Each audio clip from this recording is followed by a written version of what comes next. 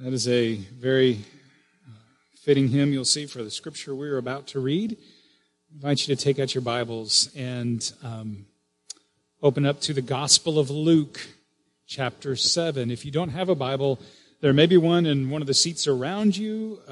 You can grab one from there, or you can pull out your phone and look up Luke 7. We're going to read starting in verse 36.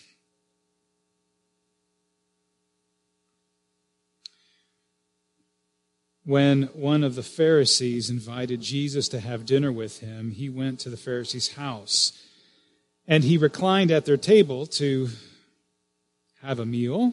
A woman in that town who lived a sinful life learned that Jesus was eating at the Pharisee's house, and so she came there with an alabaster jar of perfume, and as she stood behind him at his feet weeping, she began to wet his feet with her tears.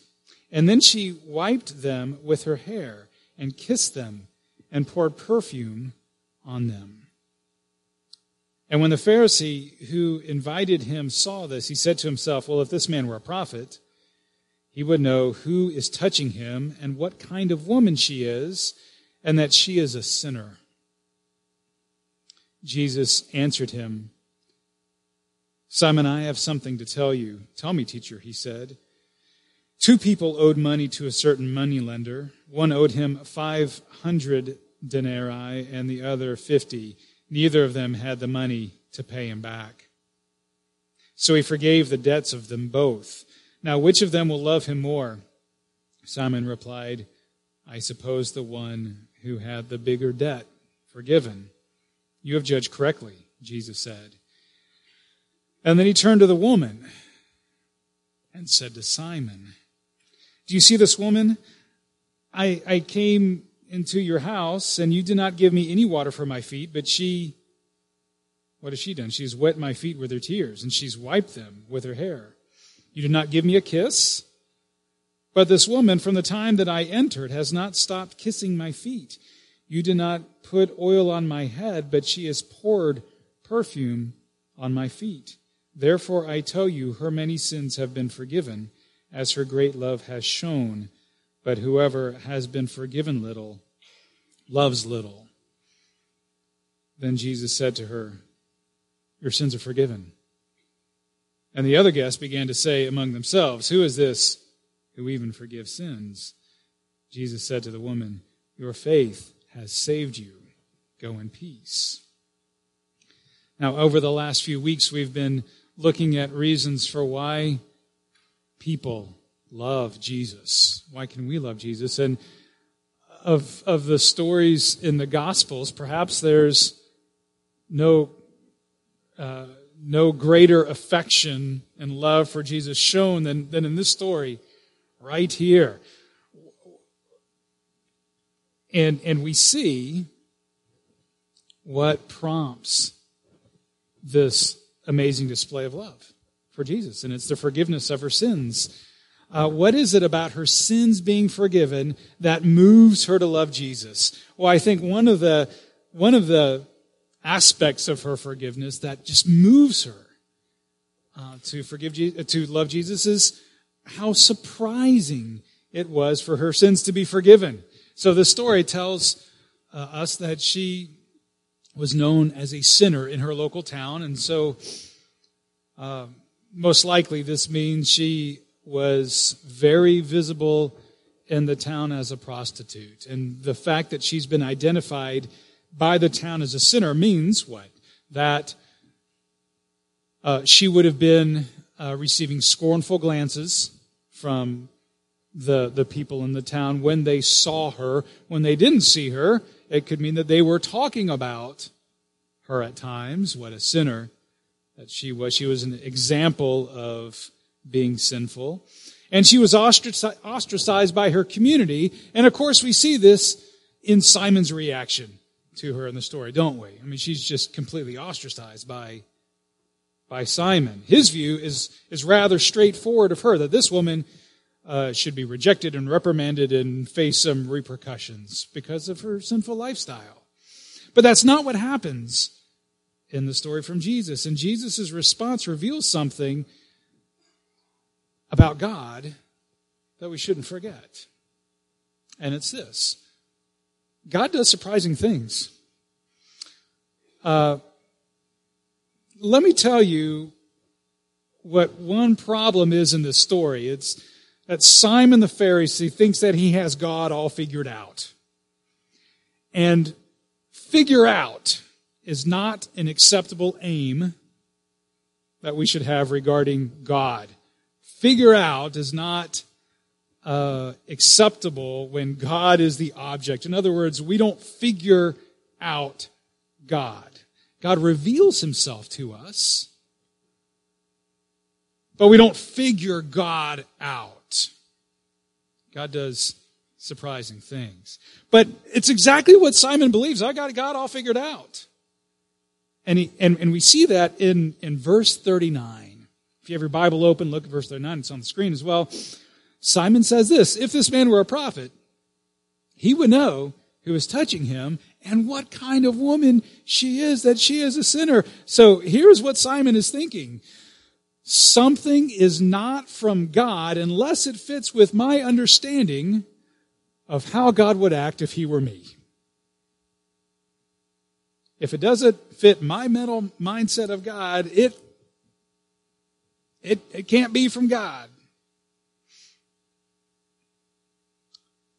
And so Simon reasons about Jesus. Well, therefore, this man can't be a prophet of God because there's no way that God would condone her behavior. And so therefore, a prophet of God surely wouldn't be condoning her behavior as well. And what Simon is displaying is an attitude that his fellow Pharisees would have endorsed. Let me give you two Pharisee thoughts this morning. Many, many people hold this way of Pharisee thinking. So just look at these. Lots of people believe these things. So two thoughts of Pharisee thinking. One is this: true religious life is carried out through careful and determined obedience to God's commands. That's a Pharisee. That what religious life is all about is about being obedient to God's commands. That's the essence of religious life. Now, many non-Christians believe this. The vast majority of world religions operate like this. There are many religious people who think that if you are like this woman in the story, then God has to be very displeased with you and quite possibly want to have nothing to do with you. Well, that is not Christianity. So the second Pharisee thought that we see in Simon is this: God favors people according to their demonstration of obedience. The more obedient you are to God, you should expect God to favor you more. A Pharisee belief is this: you do your part and you give an A effort, and you should get A results back for your efforts. If you give B, a grade of B in your efforts, you should expect to get B results in return for your efforts. And if you give F efforts, and that is what Simon is thinking about this woman, she's giving F efforts with her life. It's the Pharisee thinking that you should get F results. And this is why, if you're a Pharisee, the willingness of Jesus to let this woman demonstrate such an amazing display of love and affection for him is so shocking. So if Jesus is a prophet of God, then this is Simon's thinking, his attitudes should be like God's, and clearly God wouldn't tolerate any of that nonsense action from this woman at that party, that she's kissing Jesus' feet and letting down her hair and all these shenanigans of hers. Forget it. So Simon would have... Now let's think about why did Simon believe those things? Well, likely Simon could have thought all the way back to God giving the Israelites the promised land in the Old Testament. Of course, he's not thinking of the Old Testament. That term came about later, the Old Testament. But he would have thought about God giving the Israelites the promised land, and they did nothing to earn that land, to win that land on their own. It was a gift from God. God gave the Israelites the 10 Commandments to obey. And what Simon knew was that when the Israelites disobeyed and lived in persistent sin, the Israelites in the Old Testament, when they lived in persistent sin year after year, Simon knew something. God took the promised land away from the Israelites. God sent other nations to enact his judgment against the Israelites, to conquer the Israelites, to expel them from the land. And so Simon would think, well, there you go. You put in an F effort and you get F results. Now, there's a really surprising statement from God contained in the prophet Isaiah. I want to look at this, chapter 43 of Isaiah. And we're going to start with verse 18. God says this. Remember, God does surprising things. Forget the former things, do not dwell on the past. See, I am doing a new thing, and now it springs up. Do you not perceive it? Now, what the Israelite people were used to was God punishing their sin by sending these powerful other nations to enact God's judgment on them. That's what they're used to. Then God makes a condemning statement about the Israelites. In verse 20, God says, now the wild animals, they honor me. The jackals and the owls, they honor me. Why? Because I provide water in the wilderness and streams in the wasteland to give drink to not even the animals, God says, but to my people, my chosen, the people that I have formed for myself, that they may proclaim my praise. So God says, even when you've been in the wilderness, you Israelites, my people, even when you've been in the wilderness, outside of the promised land of milk and honey, even when you've been in the wilderness, I've provided for you. I've been providing streams in the wasteland. Now the animals are honoring me. But are you honoring me, O Israelites? No. Verse 22. This is what God says. Yet you have not called on me, Jacob. Another nickname for the Israelite people. You have not wearied yourself for me, Israel. You have not brought me sheep for burnt offerings. You've not honored me with your sacrifices. But you have burdened me with your sins and wearied me with your offenses. Now, if Simon the Pharisee were to have considered this scripture as he sees this woman behaving this way towards Jesus, he might have thought, yes, that's exactly what this woman is. She's a burden. She's a burden to this town. She's a burden to me right now because I'm hosting this dinner party and she comes in and she behaves in this way. She's just a burden. She's embarrassing me. She's a burden to this prophet right here. She deserves condemnation. But then look at what God says. The very next verse in Isaiah 43, verse 25, God says this stunning, shocking, surprising statement. You've been a burden to me, God says, but even I, am he who blots out your transgressions for my own sake, and I remember your sins no more. No more. I'm doing a new thing, God says to the Israelites. But it's not like God gives the promised land back to the Israelites for good, for theirs to keep. And this is kind of an important detail of this story. Because you might equate, if God's forgiving their sins, he's going to give the land back to them and they're going to live happily forever after in this promised land. And that's not what happens. But he brings forgiveness by not holding their sins over their heads any longer. What God was showing is that the promised land really wasn't about a land. I mean, the land was important, yes, but the land ultimately is not the true gift from God. The promised land ultimately is what? It's God himself. God is saying, I'm going to forgive your sins and remember your sins no more, so that, not so that you can occupy in this land for the rest of your life, but so that you can know that you will always have me. I'm your promised land, and you will never lose me because I will remember your sins no more. I will be that secure land for you. I will give you rest. So think about this dinner party, and Jesus is embracing this woman. What is he doing? He is enacting this out, this promise of God to this woman. What does Jesus say? Matthew 11, chapter 28, come to me, all you who are weary and burdened, and I will give you, you know the word, rest. Because the promised land isn't about the land. The promised land is about God, the gift himself, who will give us rest.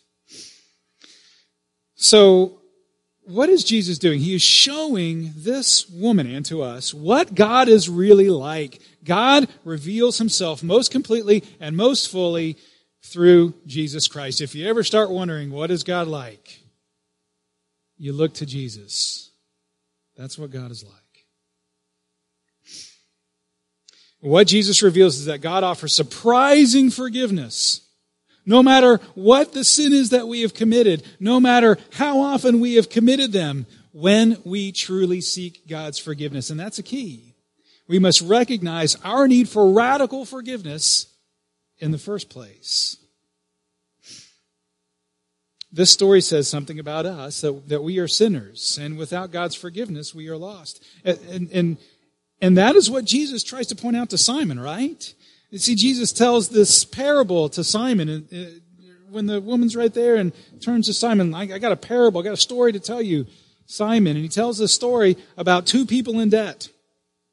There's one who owes 500 denarii, and that's about a year's worth of wages, just a massive sum of money that this person would not be able to come back up, to not be able to acquire, to pay back that debt. And there's another person who owns 50 denarii, so maybe a month's wages, still a large amount. Now here's what is important. There are two people, not one. There are two debts, not one. And Jesus says neither person has the money to pay off the debt. He's telling this to Simon. What is he saying? Simon, one of those debtors has your name on him. Simon, do you realize that you are just like the woman? In one important regard, your sins, the hardness of your heart has made you a debtor to God. And according to Jesus, he tells Simon, and you cannot repay it. It's out of your reach. The stakes are oh so high because you alone cannot repay that debt. In those days, if you couldn't repay a debt, you could go to jail. You could be thrown in prison. You could become a slave, working off your debt. Big stakes, Simon. You're the debtor too. So the story says that everyone has a debt to God. So you could be like the woman. You could be like the woman in the story. You could have a past of just moral failures, and maybe some of those moral failures, you've kept them between you and God. You know that God knows and no one else knows. You could have a past of moral failures. And maybe you're not active in a rebellious lifestyle now, but you've wondered, has God really let go of my past rebellion? Is God really remembering those sins no more? Or you could be like Simon in this story. When I think back on my life earlier, I didn't identify with Simon, but I was like Simon. My parents made sure that we went to church every Sunday, and so I knew it was bad to be a Pharisee. I heard the word on that. I sung the song about that. You didn't want to be a Pharisee. Bad to be a Pharisee. Yeah, that's exactly how I acted. One of the telltale actions of a Pharisee is that you prop yourself up by tearing others down, right? And when I was in high school, I was I was the nice guy. I had a good number of friends, but I definitely wasn't a comfortable guy, and certainly not a confident guy. And my nice guy persona was not enough for me to like myself, to feel comfortable in my own skin. And I found all kinds of reasons why I should think that I was a better person than the other students around me. And usually there were students that I was either jealous of or I didn't like in the first place. And I would just hunt for reasons why, oh yeah, I'm better than you, I'm better than you. You know, I'm not getting up in the partying and the drinking and all that business that you're getting up in and getting caught up in. And I was just like this Pharisee, and I didn't even know it. See, I thought my sin was pretty small compared to the sins of others. And sometimes you can only tell if you were a Pharisee or are a Pharisee when you look back on your actions and reflect on them. So maybe you could be like Simon in the story. Let me give you a third person you might identify with. Maybe you're not the Pharisee type at all. You could be the easygoing type. You like people, and you don't look down on people. I was looking down on people. Maybe you love people. You don't look down on people. You don't look down on this woman in the story. You don't identify yourself with her. You don't identify yourself with Simon the Pharisee. You don't look down on sin. You don't look down on your own sin. There's many people that just kind of stay in their own lane in life. But throughout life, they never really get into God's lane. They're just, I'm in my own lane, minding my own business, everything's great. Is sin that big of a deal?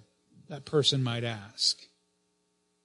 Is sin something that God just, maybe He just kind of shakes His head at with a little bit of displeasure and like, oh, that's not good, that's not good. But then He just moves on? Is that what sin is? I mean, we can treat sin like that. And when we do, I suggest that we put ourselves in the danger of using God. It's a bit like using God. It's a bit like the fellow who I just made the story up. It's a bit like this fellow. You all know this fellow. No, it's just a story made up. It's just like a fellow who finds himself in a really unfortunate situation, needing a place to stay, and a compassionate family takes him in. They even remodel a bedroom for him, go out of the way to make a comfy place for him. And the guy eats up all their food. He never pitches in himself. He never cleans up after himself. His room is a disaster, and his stuff is scattered throughout the house. He just mooches and uses this family. And the time or two that the pantry is empty, you know what he does? He goes up to the host family mom and he says, can't you go and get some food because I'm getting hungry. And after a while, the family thinks, okay, enough is enough. And they tell him, it's time to move on. And he says, wait, you can't kick me out of my own house. He's using the family, and sometimes we can use God like that. Treating sin seriously means recognizing we live in God's house. This isn't our house. This is His world. It's not our world. He gives us life. It's His life. It's not our life. We owe Him everything. So do you get how sin is a big deal? It's not just missing the mark. Sin is not just missing the mark. It is that. And that, you might recognize missing the mark as like this technical definition of the word sin, the biblical word for sin. It is missing the mark, but it's more than that. Sin is a willingness to use God instead of worshiping God. Sin is shaking your fist at God and saying, I don't care what you say. This is my house. It's my life. It's a big deal, right? And the Bible reveals hell is the place for people who become hardened in their heart and says, God, I don't care what you say.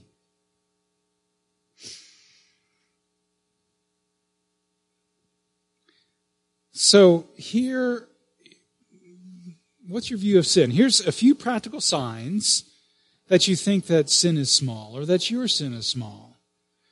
You might have difficult forgiving others. That's one practical sign.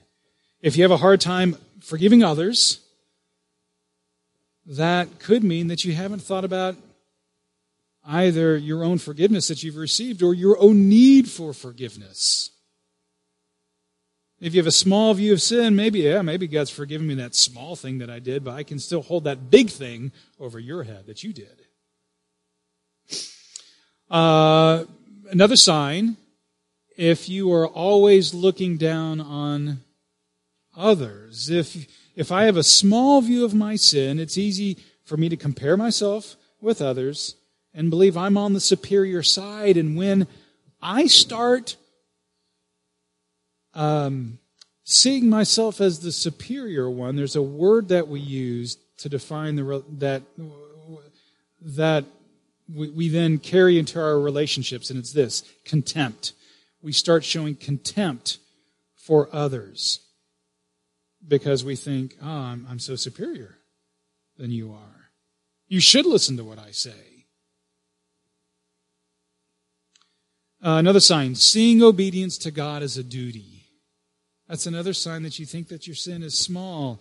You come to church out of duty. You serve out of duty. There's little heart in it, in you serving. You're just like, well, it's what I got to do, I guess. And if that's you, I would suggest that we consider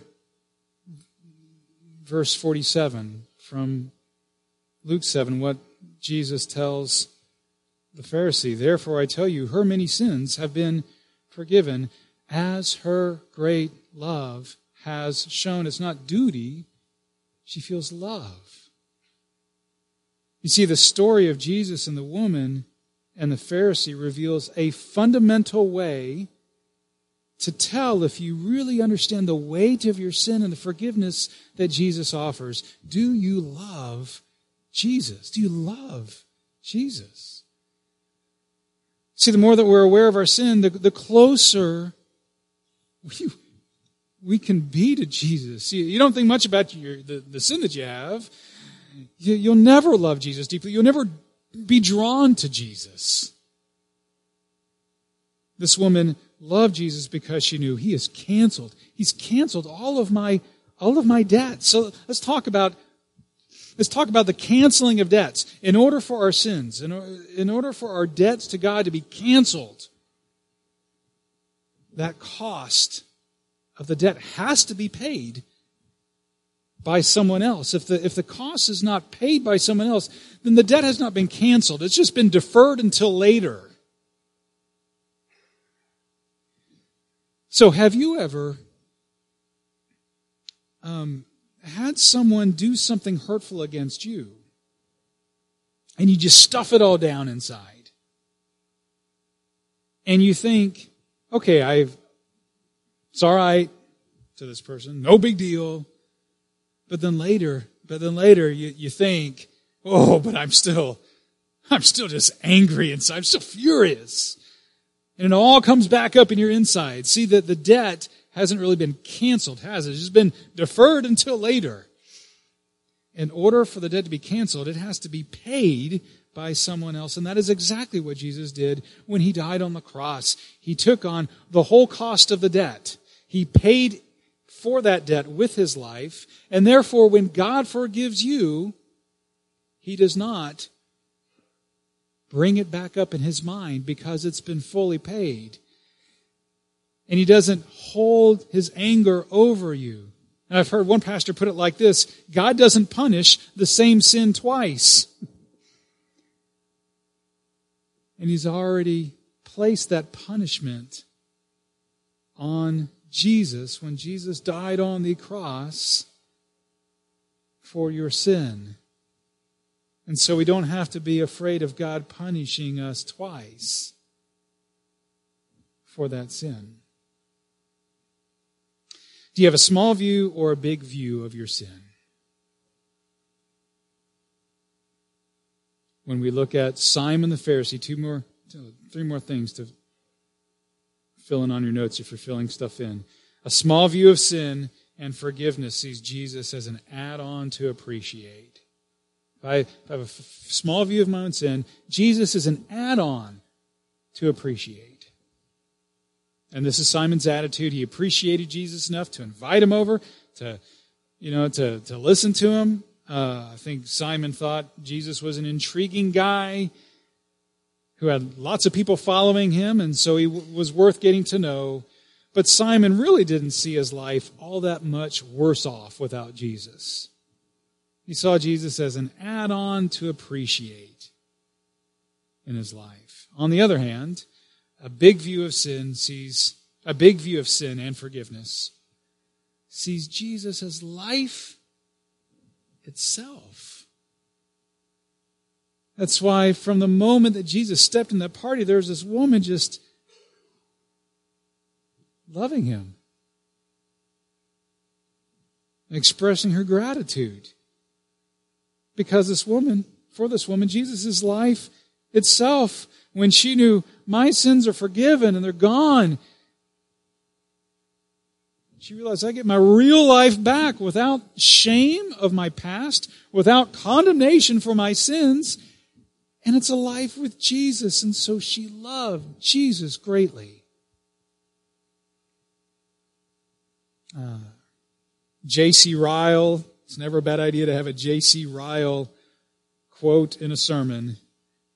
J.C. Ryle, the old Anglican pastor, put it like this: love for Jesus is the result of our forgiveness, not the reason for forgiveness. So it's not that she loved Jesus and Jesus saw that and said, whoa, lady, that's awesome, your sins are forgiven. No, he had forgiven her sins. She knew that her sins were forgiven. And she loved Jesus for it. This story shows us that Jesus offers the surprising gift of forgiveness to people who truly seek it, resulting in great love for Christ. So how about you? Let's have a time of prayer, moving into a time of worship. And if you'll think for a moment, close your eyes for a moment. As we pray, you might find yourself being like this woman, or identifying with this woman in the story. And as we pray, you can come to Jesus and you can say, Jesus, please forgive my sins. I am sorry for turning away from you. You can do that in this time of prayer. Thank you, Jesus, for paying the penalty, paying the price, paying the full cost of my debt, my sins. I invite you to do that if you look at the story and say, that's me, that lady, that's me. Or maybe you feel like Simon and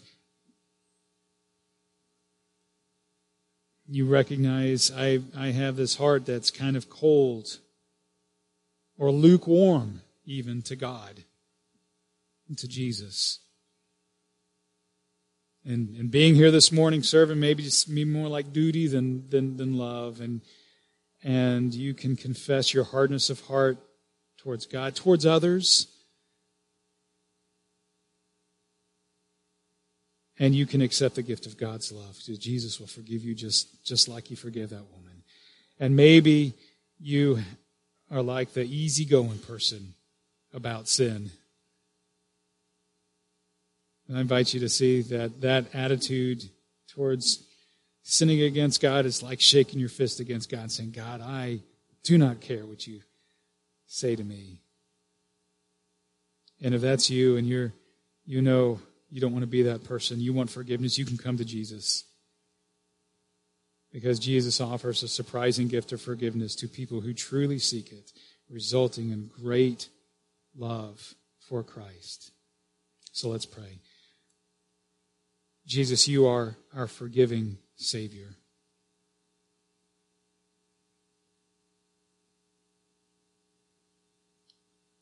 And we want to be in this right relationship with you. And that right relationship is one where we receive your love and your forgiveness.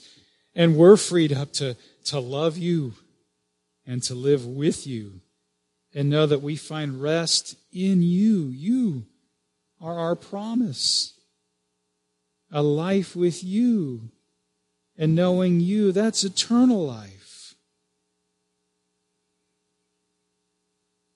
So, Lord, will you soften our hearts as we reflect on our attitudes and our actions? And will you hear us as we confess, so that we